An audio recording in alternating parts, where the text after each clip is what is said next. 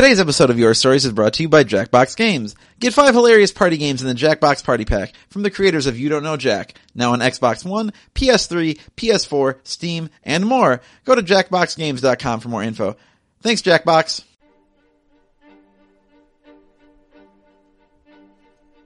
Your Stories is a wonderful opportunity to share all the highs and lows of being a nerd. You know that hobby you have that you don't talk to anyone about? It's a secret you don't like to share because it might make you feel weird. Maybe you're into something different.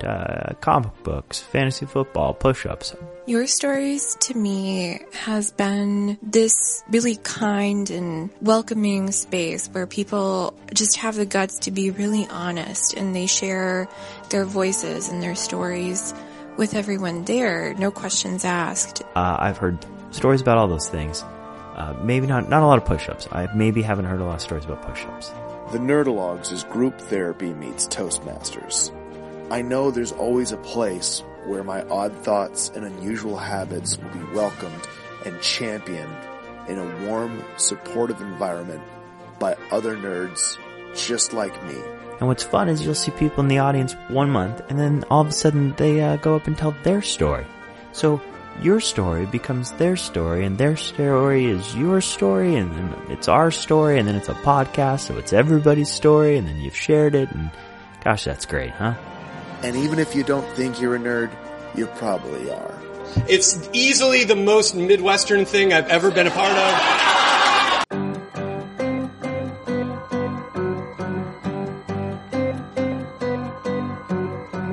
Hi everyone, I'm Eric Arnault, and this is part 2 of the Nerdalogs Presents Your Stories podcast we're calling Annual 4, because it marks our 4th birthday as a show. We're celebrating the year that was with some of our favorite storytellers from 2015, like Mike Gifford, Tracy Hall, Mike Josie, Stephanie Spence, and Claire Friedman. Claire, Dwight, Jim, and myself are also performing a few of our favorite songs from the year. We are primed to have a pretty sweet 2016, and we're kicking it off this Sunday with our first Your Stories recording of the year. Our featured guests hail from the One Shot and Campaign podcast, fellow Chicago podcast co-op shows that are fantastic role-playing game-based shows. That'll be 7 p.m. this Sunday at the Some Office Theater, 1917 North Elston in Chicago, free as always. Also, next Sunday, the 23rd, we're doing another Your Stories team-up with the Chicago Design Museum. We'll actually be at the museum, which is located in the Block 37 Mall downtown. We'll have more information on that with next week's episode, but we are really excited. I don't have a ton more to say here, except to again thank our sponsors for this episode, Jackbox Games, and to thank the whole Chicago Podcast Co-op. You can explore all the co-op shows at shypodcastcoop.com, as well as on iTunes. And while you're on iTunes, we'd love it if you could rate and review our show. That really, truly helps a ton. Thank you all for listening, guys. Annual 4 Part 2, here we come. So this is my second pick of the night. This is my favorite album of the year. It's not Ryan Adams. It is by the Mountain Goats. It's called Beat the Champ. And I really like this song because it starts off as a tribute to a little-known wrestler and ends up being a song about how the singer's dad is a piece of shit. You know what? I'm always down for songs about dads being terrible people. So, here we go. This is called The Legend of Chavo Guerrero. 1, 2, 3, born down in El Paso, where the tumbleweeds blow, to the middleweight champ of all Mexico. Dad fought many bloody battles and raised 4 sons. Chavo was the oldest one. Old man Gory could pop like a live grenade. Raised his boys in the way of the trade. Hector and Mondo, young Eddie G. Chavo meant the most to me. Look high, it's my last hope. Chavo Guerrero, coming off the top rope. He came from Texas seeking fortune and fame. Rose pretty quickly to the top of his game. Defender of the downtrodden, king of the hill. Tag team champion with Almadrill. Before a black and white TV in the middle of the night, I'm lying on the floor, I'm bathed in moonlight. With the telecast in Spanish, I can understand some. I need justice in my life. Here it comes, look high. It's my last hope. Chavo Guerrero, coming off the top rope. red shoes Dugan, holding his arm high, all out of breath. I hated all of Chavo's enemies. I'd pray nightly for their death. Descending like fire on the people who deserved it most. Almost completely unknown outside of Texas and the West Coast. He was my hero back when I was a kid. You let me down, but Chavo never once did. You called him names to try to get beneath my skin. Now your ashes are scattered on the wind. I heard his son got famous. He went nationwide, coast to coast with his dad by his side. I don't know if that's true, but I've been told it's real sweet to grow old. Look high, it's my last hope. Chavo Guerrero, coming off the top rope.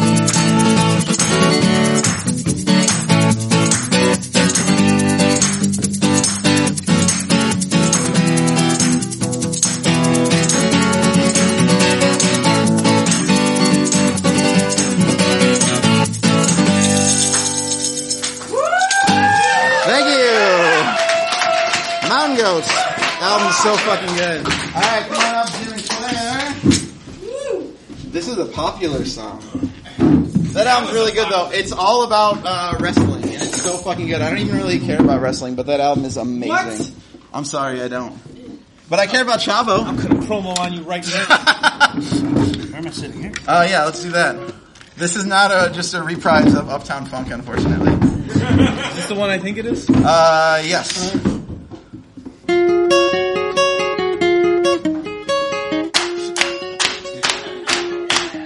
Don't you dare look back, just keep your eyes on me. I said you're holding back. She said shut up and dance with me. This woman is my destiny. She said ooh, shut up and dance with me.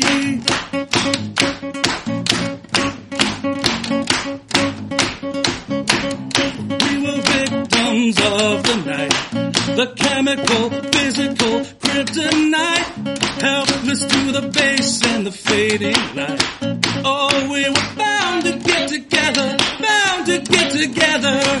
She took my arm, I don't know how it happened. We took the floor and she said, oh, don't you dare look back, just keep your eyes on me. I said you're holding back. She said shut up and dance with me. This woman is my destiny. She said ooh, shut up and dance with me.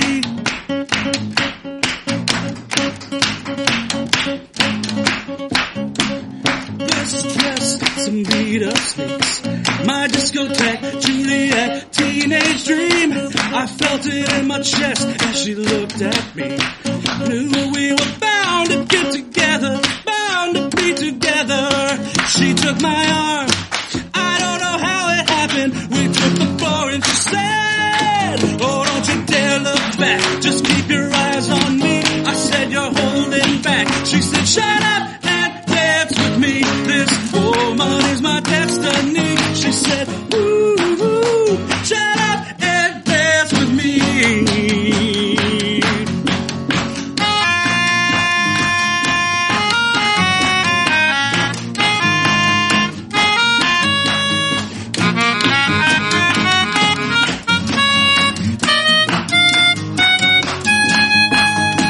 Deep in her eyes, I think I see a future. I realize this is my last chance. She took my arm, I don't know how it happened. We took the floor and she said,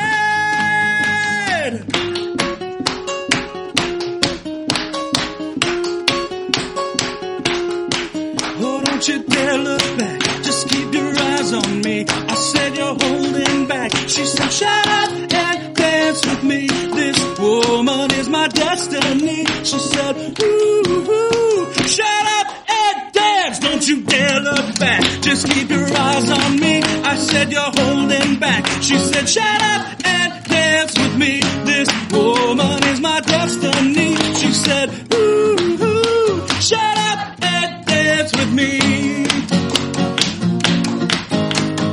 Ooh,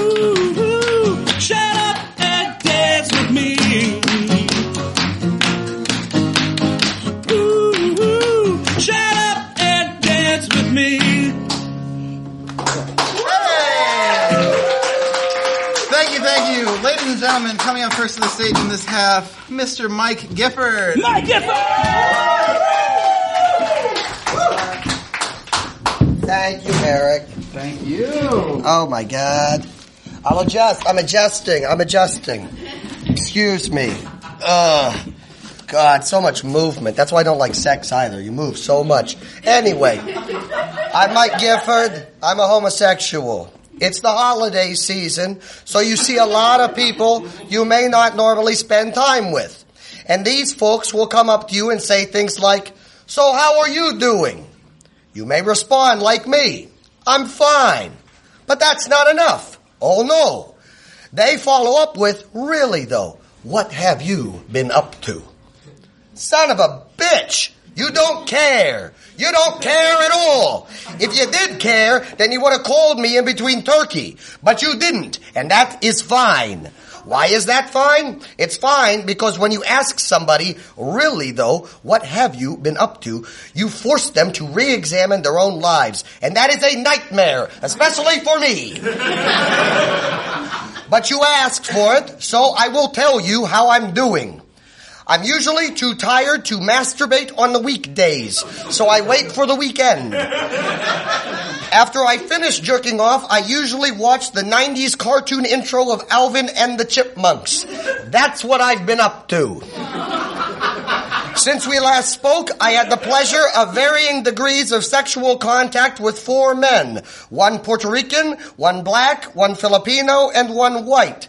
My asshole can now sing the Michael Jackson classic song, "We Are the World." So that's what I've been up to. Sidebar. So, this past Monday, I found myself tempted to go to a strip club. It was a male strip club. I am a homosexual. Let's not get crazy. So, this was the second time I have ever been to a strip club. Now, you're probably asking yourselves, "Mike Gifford, you're an AM boring old cunt. What the fuck are you doing going to a strip club on a Monday? Go to bed, Mike Gifford." Well, I went to that strip club because every now and again, like Moses looking upon the grand horizon of the promised land, I thought maybe, just maybe, this one time I will find happiness.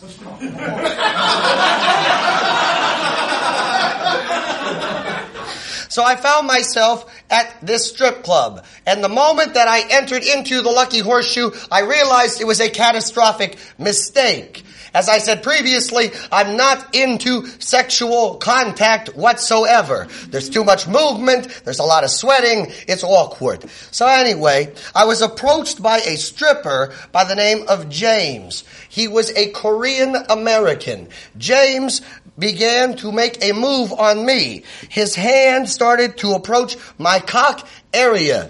This made me very uncomfortable. I gave James a $20 bill to stop touching me. Now, James was distressed by this because that is not the normal parlance of a strip club. So, in order, because he was on the clock, so as he didn't look lazy, I agreed to let him touch my shoulder. That was fair. So anyway, after he was touching my shoulder, we talked about work. He's in real estate in the morning or some such business. We talked about other things. It was very nice. I then asked him, I said, "How old are you?" He said, "Well, why don't you guess my age?" How coy. I said, "Well, if I'm going to guess your age, why don't you guess my age first?" He said, 38. Son of a bitch. What the fuck? And strip clubs are even dark so that everybody looks better. So basically what he's saying is, I look 38 years old in the dark. And the sad thing about that is, I bet half of you thought that he got it right on the mark.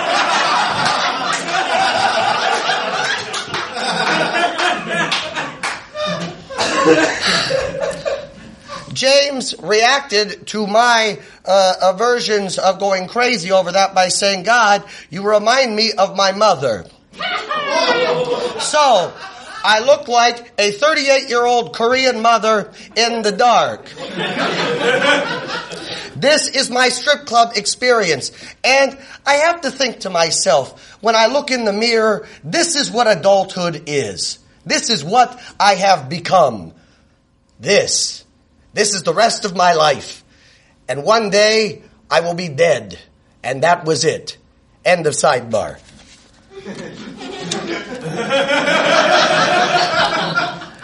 Two of the men I had relations with were straight prior to me. So, if you are a guy and make out with me and like it, that makes you a faggot. That's what I've been up to. So what's new with you? Happy Christmas, thank you.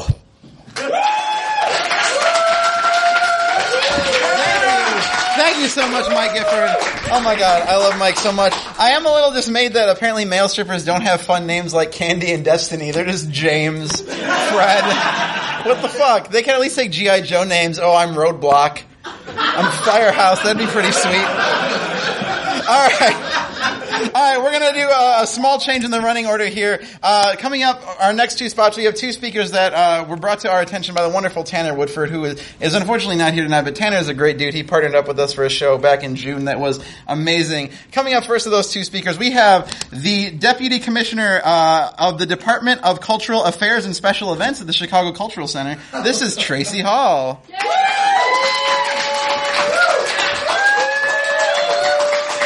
I like that your introduction got a laugh. Did everybody else get a introduction about their job? I did I hear that? Did everybody else get? Mike Gifford, what do you do? I'm in human resources. Okay. How come they didn't say that? So that's so weird because it's sort of like you have some of those jobs and it's sort of like, this person is an Avon lady in your neighborhood. Well, what's her name? Gracie.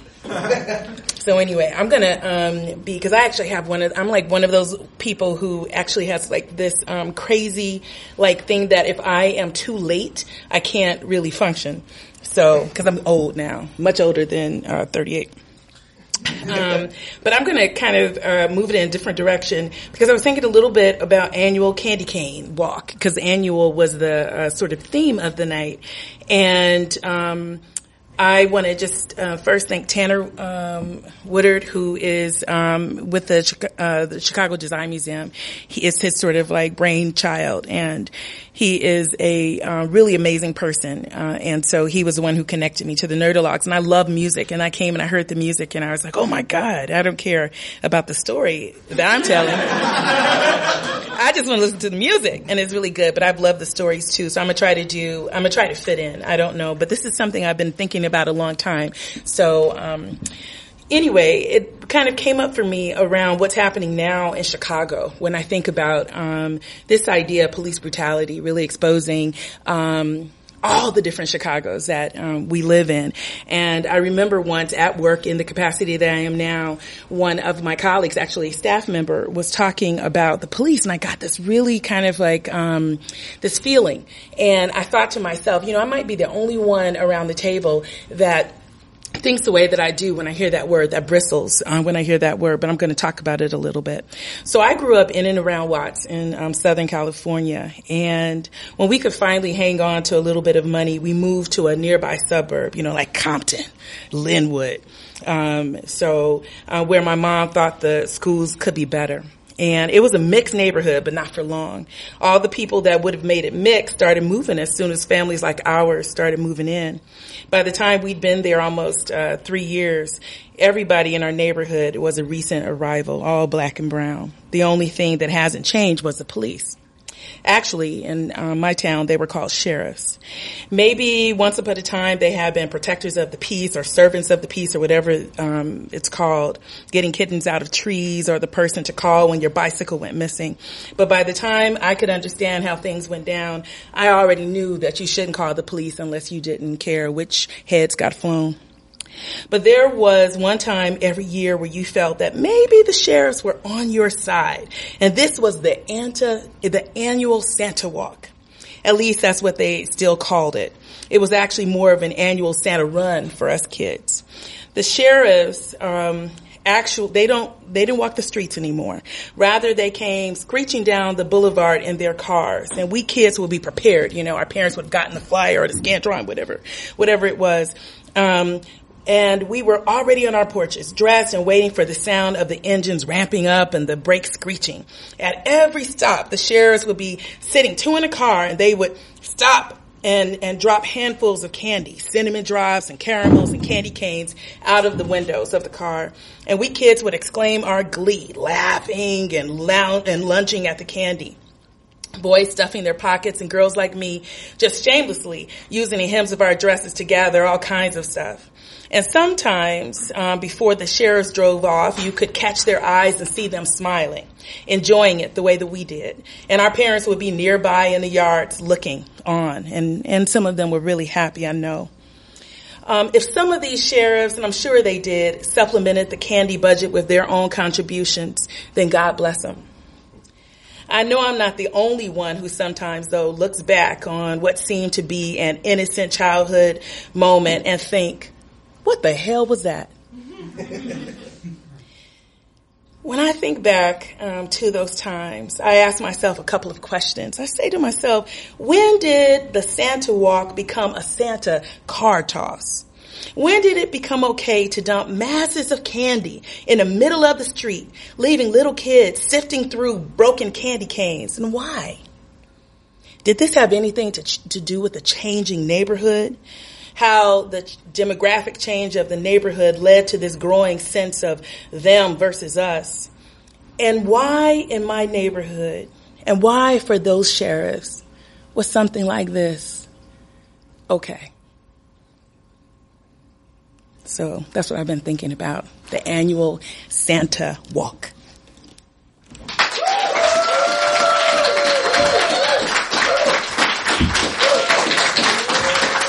Tracy Hall, everybody. Thank you so much, Tracy. So, to be fair, I did introduce Henry by his job, and Katie's job is basically the Nerdologues, right? Like, what do you care more about, really? I don't know. It pays me. None of us are getting paid for this. Speaking of people with cool jobs, coming up next to the stage, another person we met through Tanner Woodford told an amazing story back in June. So happy to have him here now. This gentleman is the partner and community director at Designation. This is Mike Josie.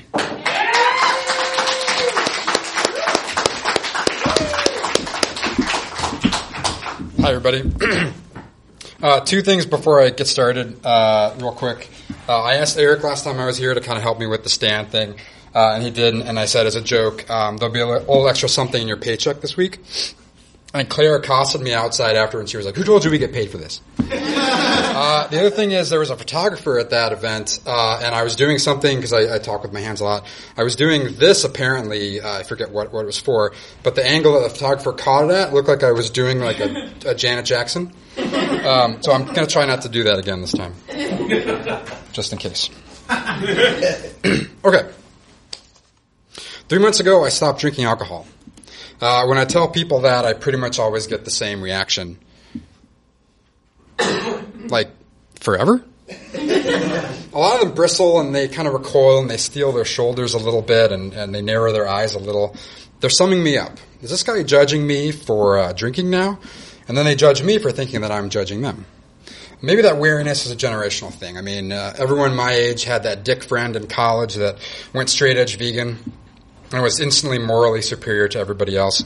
People really want to automatically defend their definition of normal. So I have to scramble for a response that is going to signal that everything's still okay. Usually it's sort of a disaffected, yeah? Then everything sort of slumps forward with them and they're curious. There must be a why I did this. But the truth is that there wasn't really a distinct reason. It wasn't health-related and it wasn't about addiction. So I'm going to get back to that in a minute. There's this term in psychology called imprinting. The first time I ever drank beer, it was my dad's Coors Light. You maybe know where the story is going. I can count on one hand the number of times I've seen him drink something besides a can of light beer. So from then on, I just assumed that beer was supposed to taste like water. In college, when I was still underage, I would get served by a waitress friend at the dive bar across from campus. I had the pick of any drink in the place, and I ordered a goddamn Budweiser every time. I think the psychological term for that is bad decision-making. So later on, and in my life, and especially when I discovered Benny's, sweet, wonderful Benny's, I finally trained myself to develop a palate. Bourbon stouts, rum, mezcal, white Russians, Baileys, vanilla vodka, Malbec, yes. Moscow mules, whiskey, IPAs, no. And then there was Malort. The existence of Malort is proof that this was a good decision. As a functional adult, alcohol is everywhere, which means it's really easy to incorporate that into your daily routine. I drank something with dinner out. I got drinks before dinner. I got drinks after dinner. I would have a beer mosa at weekend brunch. I would have a beer with lunch. I would mix a drink when I got home from work. I'd maybe have a beer when I would make dinner. And as a functional adult in Chicago, alcohol is really everywhere. An hour after you move here, someone knocks on the door and hands you a beer, a donut, and a steak. That was my official welcome kit. I don't know if anybody else had that experience. In other words, drinking ends up becoming a utility rather than an app. It's not like Twitter, actually, these days. People start to subconsciously reach for it when they have a thought, and they believe that writing a tweet about their daily minutia is like eating and blinking. What I figured out, and this might sound a little weird, is that drinking had lost its meaningfulness. Maybe it never had any, and maybe the point of drinking is to make it ordinary. So a quick story to explain what I mean by that. A few weeks ago, I had 3 friends visiting from out of town, and we all went somewhere in Wicker Park for dinner, and I asked them what they wanted to do after, and of course they said, let's go to a bar. I took them somewhere that was packed and loud, and we ended up standing around a table in the corner. Now, I've been listening to music really loudly for about 25 years. So when it comes to a loud room, I have a hard time processing and filtering distinct noises. So I can hear somebody across the room the same way that I can hear the person right in front of me. So I haven't really enjoyed bars for a while, but now since I'm not drinking, it's kind of like taking a sloth to a dog run. So 3 things hit me at this bar. 1, this bar is just like every other bar in the world. There is nothing special about it. Number 2, the idea of going to a bar and standing around a table is a ritual. The people of the reason may not be special, but the ritual itself is, or the people of the reason may be special for going to the bar, but the ritual itself is almost never special. And 3, my whole adult life has been built around this ritual. Actually, so much of our collective social experience is as well. Alcohol is meant to be communal, given freely to all who want it. Pass the bottle. BYOB. Buy around. Take and drink from it. All of ye. So much of what we fundamentally believe in about alcohol is that it's something that brings us together. So I feel oddly like I'm letting down my friends by not wanting to participate in that. And not just friends, it's my coworkers at company events, my family at Thanksgiving, asking to meet dates at somewhere other than a bar. It's really impacted a lot of my interactions. And I should mention also, I get really screwed at group dinners when we go out. Everyone wants to split a bottle of wine or order like 4 old fashions, but not little Mr. Water pitcher over here. Someone always makes the, you're a cheap date, joke. And I have to be that guy who's like, I'm sorry, but we can't split the check, X number of ways. There's a maxim out there, you are what you eat. Everybody's heard that. But I wonder now, are you what you drink also? That growth of my drinking ability and palate basically follows my development as a grown-up. In a lot of ways, being without it has broken me down to a more elemental state where I'm relearning what it means to know what gives me satisfaction. My personality back as a kid was embryonic. I turned out okay. I turned out a fully formed person. But now I'm sort of a new person, one who sees that path ahead without that much clarity. Or maybe I should rephrase that. I'm relearning to define what it means to be normal. And I'm figuring out how to talk about that, the definition of normal for myself.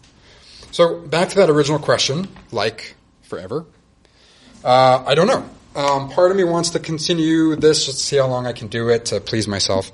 The other part of me wants to really earn a drink someday. Not like before where the idea of like just making it to Friday was enough. But doing something truly momentous that really breaks the rhythms of my everyday life. The follow-up question to that is, will I know what that is when it comes along? And then, will I care? But until then, I'm good with water. Thanks. Thank you, Mike Josie. Man, what a thoughtful and great dude. Mike, also a big REM fan. Did I remember that right? That's right. You're all right, Mike. You're all right. Coming up next to the stage, this young lady we did a show with. So our podcast year, it's not like the calendar year. It goes from November to October. So she was in the first podcast of our podcast year, which I actually missed, sadly. Jim filled in for me, and everyone when I talked to them, how did the show go? They said you have to hear this story about a manatee. And fortunately, she has come back to tell a new story. This is Stephanie Spence.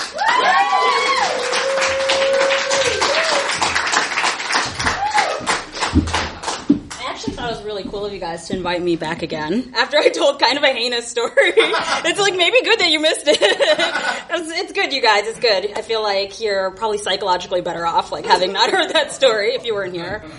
But I have a different story today. So last year I got upgraded to the adults table at Christmas.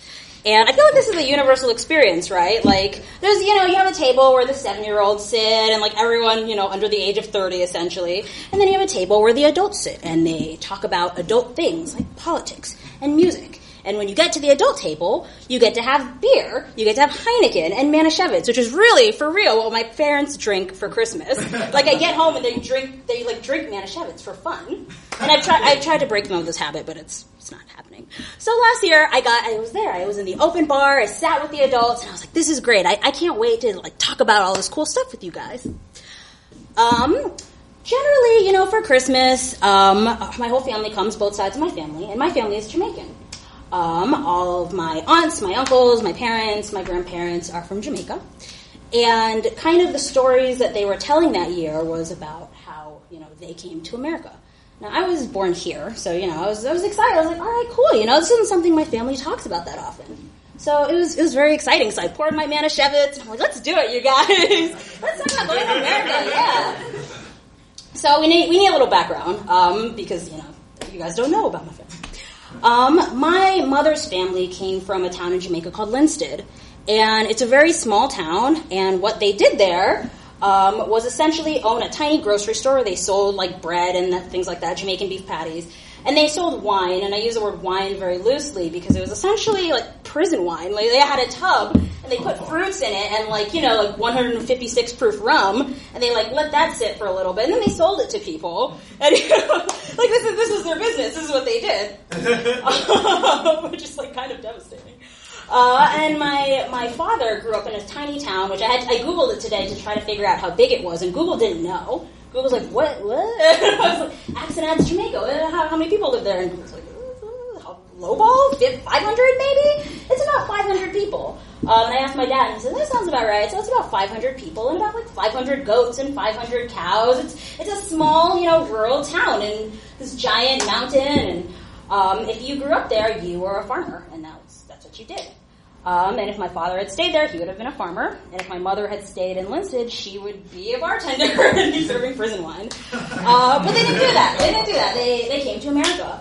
And how it worked kind of back in the day was that you would send your oldest child, your daughter or your son, to America, and they would sponsor all of your younger siblings. So they would be there for a couple years, they'd get a job, and they'd sponsor back. And it doesn't really work like that so much anymore, but, this was my parents' experience. And they were telling these stories, like, with such a feeling of joy and happiness that were difficult for me to understand and hear. And one of the stories that really stuck out to me was my oldest aunt, who came here first. She actually went to Canada first, so she was in Montreal for about a year before she moved back to America. So she flew up here, and her plane stopped in Tampa, and on the way to Montreal. And she was thirsty, and she wanted to get a drink. And this was in the 50s or 60s, like the early 60s, I think. And so she gets off, and she sees a water fountain, and she's like, great. And she goes over there, and there are two signs, and one says white, and one says colored. And she kind of looks at it, and she's like, I want the white water. Like, why would I drink colored water? This is juice. Like, brown water is disgusting. So she drinks the white water, and she gets on the plane, and she goes. And, they're like laughing about this story, like, haha, that's what's so crazy, that America. And I'm sitting there like, I want to go back to the kids' table. I want to go back and play Yu-Gi-Oh cards with my cousins. Like, I don't know. But, it wasn't a thing that they experienced in Jamaica. It's not, they didn't know about America when they came here. There's no internet, there's no cat memes, there's no magazines. People didn't get mail. Like, and that was like really trippy for me. Like, no one in my father's town got mail. Essentially what it would be is someone would drive up, whenever they felt like it, and kind of bring mail and give it to some dude who came to your house and you're like, hey Todd, here's your National Geographic. But there was no mailbox, he just knew where you lived, and someone would write your name and the parish where you lived, and someone would bring the mail. So when they came, they were just very unaware of history. Just really, they didn't know. And they told that story and everyone's kind of laughing, and I'm like, and then my mom says, Gifford is my father. She says, you should tell your story. And he's kind of a quiet dude. He's like, I don't really want to tell it. It's not that good. So my mom takes it upon herself to tell this great story. And I'm like, all right, this will be cool maybe. Very excited. Pour some more Heineken, let's do it. My dad came to America when he was about 18. And he came, and he was actually sponsored at the same time as two of his brothers. So they all came together as a trio. And they moved from this town of 500 people to this town of a couple million people, because where they lived was New York. And they had an apartment in the Bronx. And so you can imagine kind of landing on this plane and just getting out, and your whole life was kind of like these goats and these cows and, this mountain, like no cars or anything, and kind of just stepping off and being like, holy fuck! This huge buildings, he had never seen so many cars, he had never seen so many people, so it was just like a huge experience for him. And they're like, wow, this is amazing. Let's walk around. And so, him and his two brothers were walking around, and even then, like, the Bronx, like, they were in the Bronx, and everyone's like, the Bronx is not even that great, but to them, it was like, it was a whole experience, and wow, this is amazing. They are walking around, my mom's telling the story, they're walking around, and a car pulls up next to them, and a white man gets out of the car, and he's like, alright, boys, like, come with me. And they're like, huh? Sorry, what's that coming in? And he's like, get in the car. And what was happening was that my father was being arrested. Him and his two brothers were literally being arrested. They got off the plane like 10 hours ago, and they were being arrested because they looked like somebody who had robbed like a convenience store nearby. But all of this was really like quite lost on them because they had never even really seen police officers before. But this was happening. And this isn't a story I've ever heard my dad talk about. So I'm looking at him like, you got arrested? Like, what happened? And they took him to the station, and there was a woman there. So they looked at the whole lineup of people, and they said, nope, it's not any of these guys. And the cop said, thank you very much, and, like, drove them back. But there was no, this wasn't explained. Like, they didn't have any context here. And so, I was looking at my dad at Christmas, and I said, well, like, what happened next? Like, you got arrested your first day here, what happened next? And he said, he looked at me, and he said, well, nothing happened next. It was kind of his way of just saying that, like, this is how life is. This is how life was, and kind of how life is for a lot of people. And that was difficult, that was tough. And, people kept telling stories like this that were just told in such a casual, very casual way. Like, yes, when I was trying to get my first apartment, couldn't get it because I have an accent, but you get your white friend. They will call, and then, suddenly the apartment is mysteriously free. And everyone's laughing, and it's great. But it's not great. And it's not something that, my family talks about very much. So, if I had to title this story, I would honestly call it, like, Nothing Happens Next. Because this is just an experience that my parents have. And they still are having experiences like this today. And, next year is election year, guys, and it's kind of like, well, what happens next? We have all these new immigrants coming. What happens next? What happens next when, we have the Supreme Court voting on important cases? What happens next? And I hope it's not nothing. So, that's my story. Thank you, Stephanie. Thank you for coming back. Thank you all for coming back. What a fucking stacked lineup tonight. You guys are so great. We have one more storyteller, and then we have a couple more songs to close out the night. You've seen this young lady on the stage already this evening. She also works for Cards Against Humanity. She is an integral part of this show and of Chicago podcasting. Claire Friedman.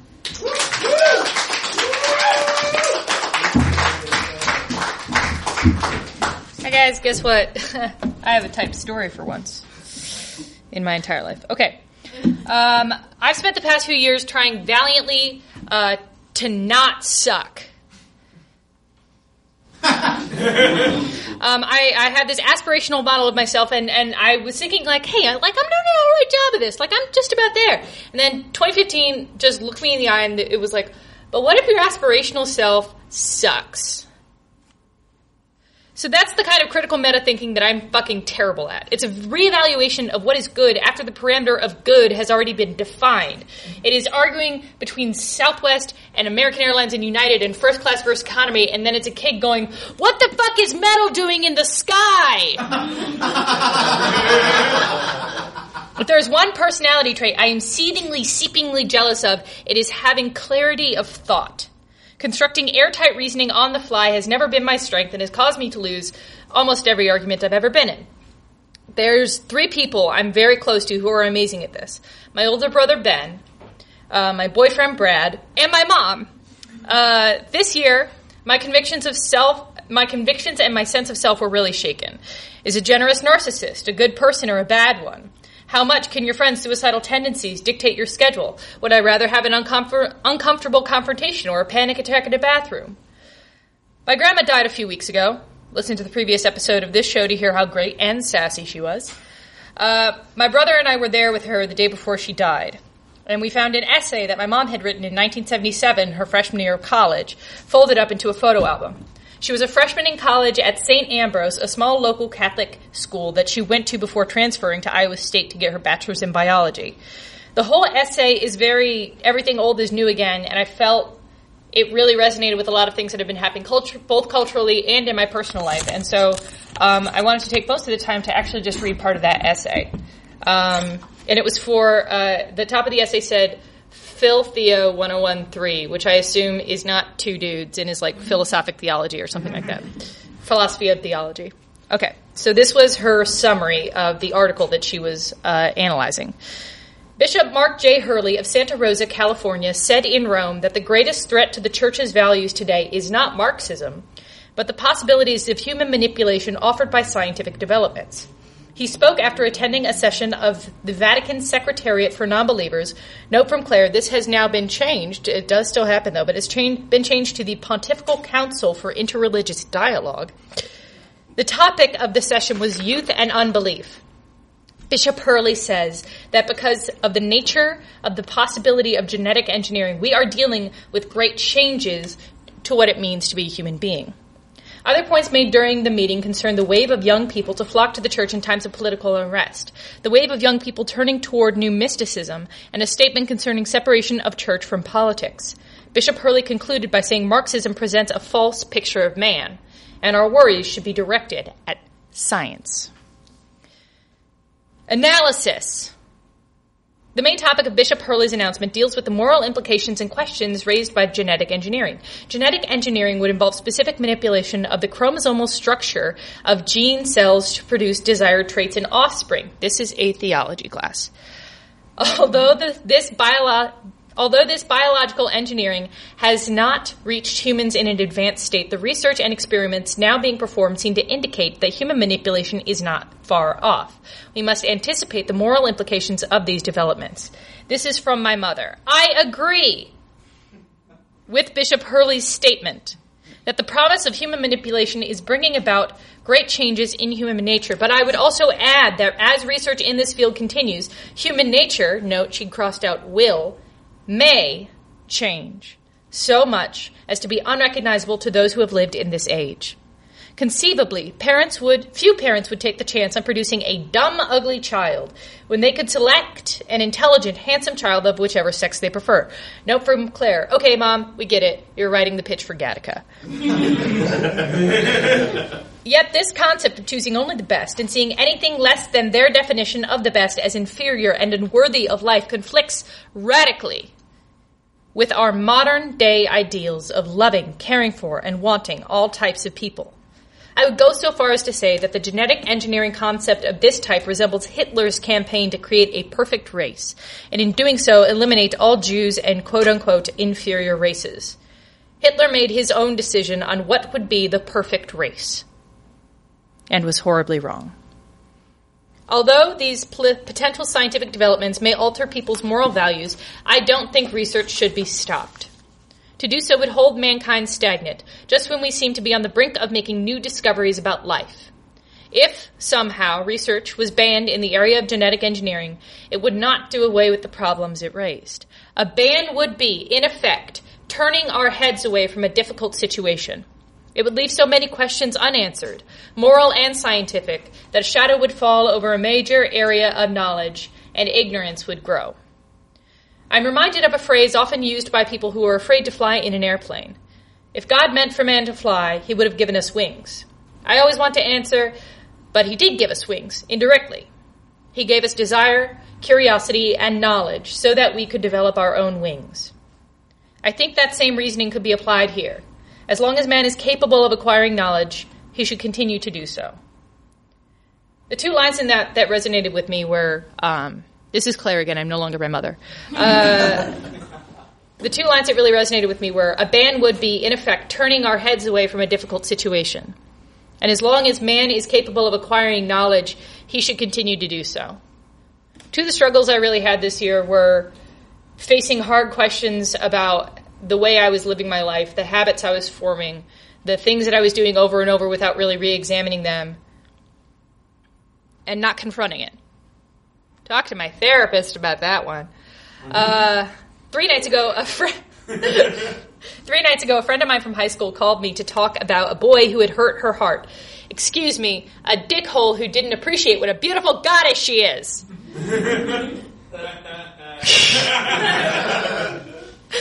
It was my one night off that week, which I set aside because, self-care, peace and love. I didn't want to talk to anybody, but that said, I still picked up the phone. And I stayed the night at my friend's house after he got out of the psych ward. And I got dinner with my brother just so he could complain about work. And I didn't do any of those things because I'm a good person. I did those things because I am a shithead. None of those things are hard, and I didn't want to do any of them. And realizing I didn't want to do any of them, I said to myself, fuck you, Claire. Your friends deserve better than that. You're being a shitty, shitty person. Because who the fuck am I to think that I get to be afraid when I get on an airplane? Do you know how few people get to die in an airplane crash? Like 8. It's my ego that is justifying not getting on that plane and going and doing things. It is my ego that is justifying all these fears that I have and justifying it by saying, oh, I'm anxious and I'm afraid of everything. No, I'm not. I'm just being an asshole. Not talking to someone at a party because you're anxious is one thing. Not talking to someone at a party because you think you're better than everybody else is not. Okay. The only thing that matters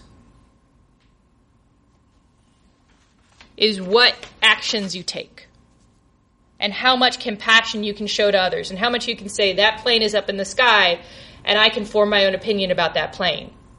And I can appreciate it and know it for its good and its bad and its wrong and its right. And your parents don't get to define that for you, even if they do have impeccable logic and perfect cursive handwriting. That was so fucking legible. But even so, we have so much knowledge at our fingertips at this point, and to turn away from it does not only a disservice to ourselves, but the people around us. And that's what I learned this year. Thank you, Claire. Oh, man. Ending the night on a heavy note. But we do have more music. Coming up next to the stage, this is going to be a solo from Mr. Jim Snedeker. Ooh, camp show. I just want to, let's give it up for Jim, guys. So Jim started, he joined up with the house band, officially last year. And then he's taken some time off to work on his album, which, I've heard a track. It's really, really good. But he came back for this show, and I'm really happy that he's here. Oh, no, I need these words. Oh, yeah.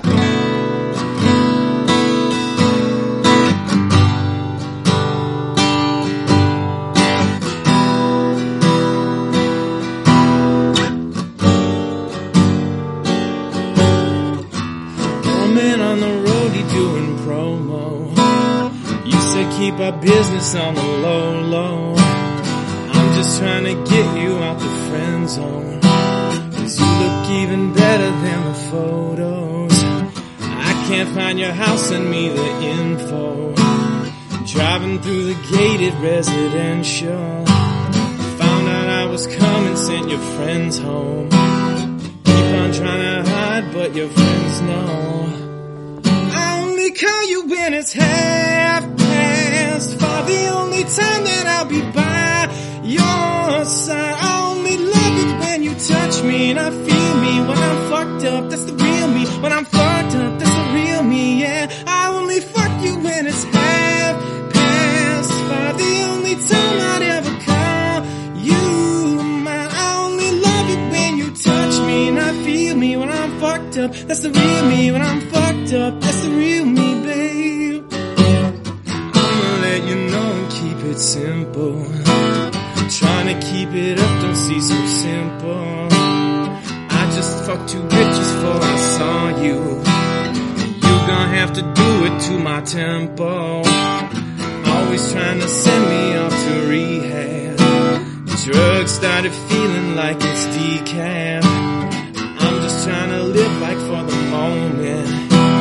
And all these motherfuckers wanna relapse.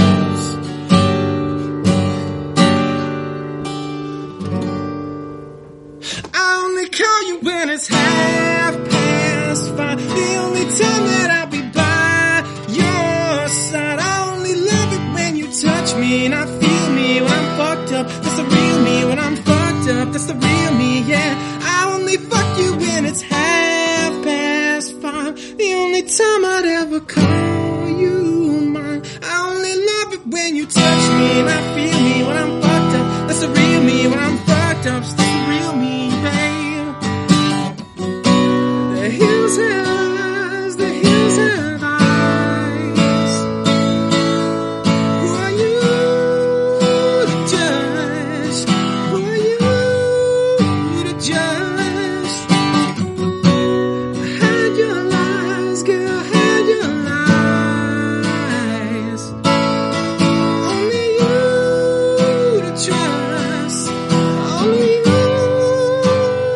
I only call you when it's 5:30. The only time that I'll be by your side. I only love it when you touch me and I feel me when I'm fucked up. That's the real me. When I'm fucked up, that's the real me, yeah. I only fuck you when it's 5:30.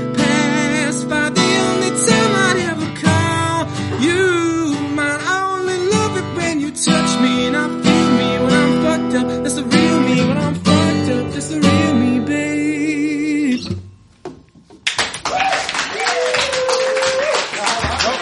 Hey, another one? Yeah, we got one more. Oh shit. Guys, that was Jim with a song by The Weeknd.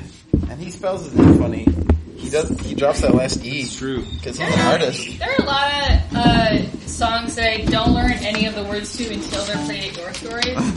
Like, I did not know any of those words were those words. I had to pick a song with fuck in it. That was played on GCI. I do it every year. So we have one last song, but first I want to thank you all again for coming tonight. This is so wonderful. Thank you. You're great. Yeah. We typically do this the third Sunday of every month. We moved it up a little early this time, but yeah, this is the end of it. Like I said, this is our 4th anniversary, so thanks for 4 years, guys. Next year's the 5th. We might have to do a critical reevaluation of what we're doing with our lives after that, but for now it's all great. Nah, JK. This is a really good year for the podcast. Not this month, not tomorrow, but the week after, we're going to do our best of podcast, which will have some of the stories from people that talked tonight and some other stories from people who couldn't make it. And it's going to be really cool. But for now, let's do this song. Dwight, you want to intro it? It's a good song. Classic Dwight. Classic. Great song. I really did not listen to a lot of new music this year, but I was actually riding around with Rock here, and the song came on. I'm just like, what the hell is this? This is amazing. And immediately went home that night, and just the entire album is just so good. It's Nathaniel Rateliff and the Night Sweats. It's just good, like Southern soul rock album, and I would suggest everybody here to listen to it because it's amazing. So, all right, how's that for an intro? That's a real intro, guys. Give it up for Dwight. He doesn't like to talk. Just saying. That's the longest story Dwight's ever told me. That's actually true. It took 4 years, baby. I thought he was going to cry. I was just driving around. That's not over yet. Anyway.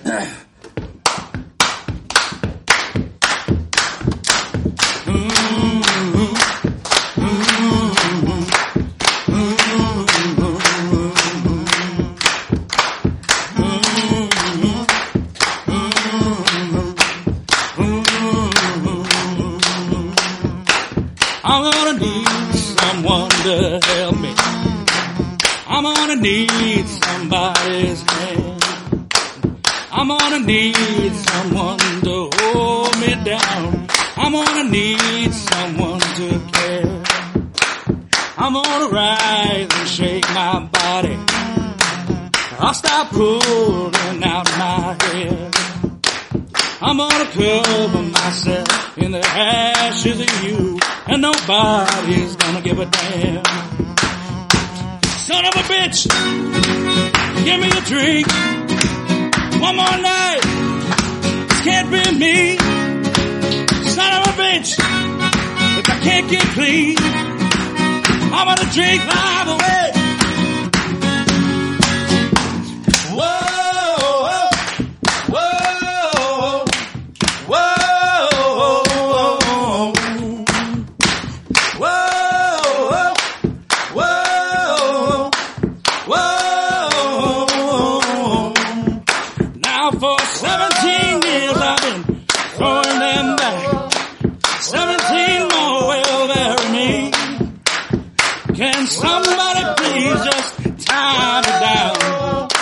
Somebody give me a goddamn drink.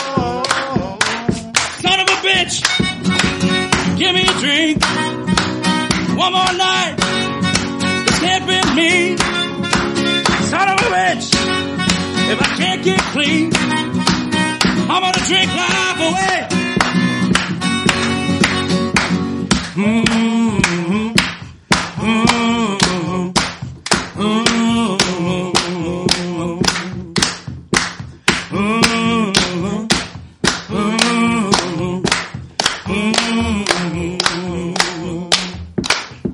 My heart is breaking, hands are shaking, bugs are crawling all over me. My heart is breaking, hands are shaking, bugs are crawling all over me. My heart is breaking, hands are shaking, bugs are crawling all over me. My heart is breaking, hands are shaking, bugs are crawling all over me. Son of a bitch, give me a drink. One more night, this can't be me. Son of a bitch, if I can't get clean, I'm gonna drink life away. Son of a bitch, give me a drink. Son of a bitch, can't be me. Son of a bitch, if I can't get clean, I wanna drink life away. Whoa, whoa, whoa, whoa, whoa, whoa, whoa.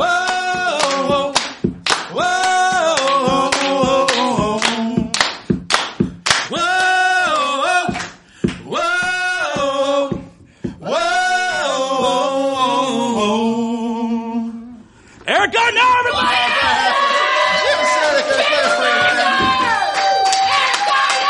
Kevin Reeder in the booth. Kevin Reeder.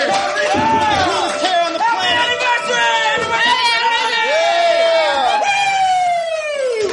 Your Stories is a proud part of the Chicago Podcast Co-op. If you enjoy Your Stories, you might also like Alka Hollywood. Clint, Jared, and a guest talk about one movie each week, old or new, good or bad, and create a custom cocktail and drinking game around that movie. For more information, go to alkahollywood.com.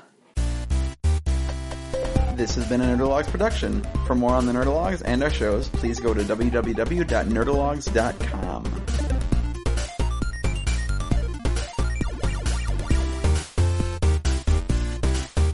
Thank you.